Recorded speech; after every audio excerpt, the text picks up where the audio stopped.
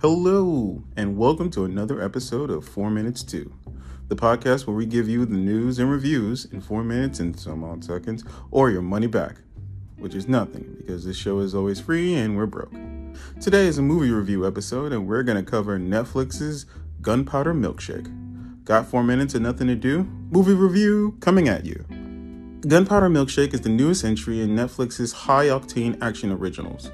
The last couple years of Netflix action movies have been largely hit or miss, so let's check out where Gunpowder Milkshake fits. For starters, this movie lives up to its name. It is definitely a milkshake.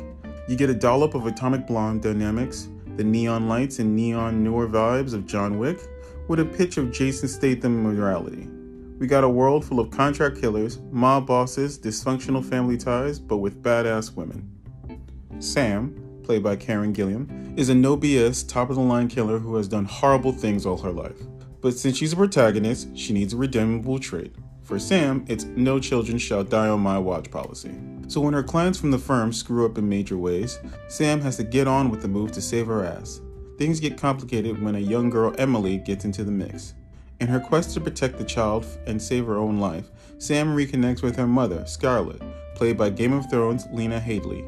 Scarlett was an assassin herself, but had to abandon her child when she messed up a mission 15 years back. When the going gets tough, the mother-daughter duo head back to the elite group of female assassins, the Sisterhood. Can the women take down the firm, or will the firm obliterate them? The film tells all.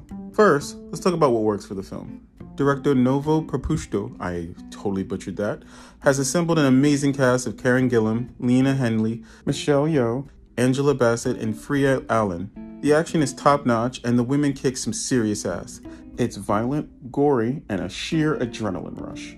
On the surface, the neon-infused Gunpowder Milkshake looks extremely stylish. But that's where the good parts end. Gunpowder Milkshake, at the end of the day, is an unoriginal, unimaginative film. The dialogue is bland, and the relationships aren't fleshed out to make you care about the stakes, and the whole film lacks substance.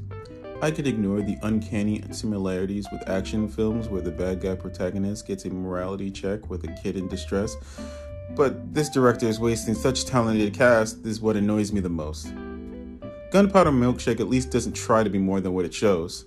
It's a good one-time watch, but that's about it.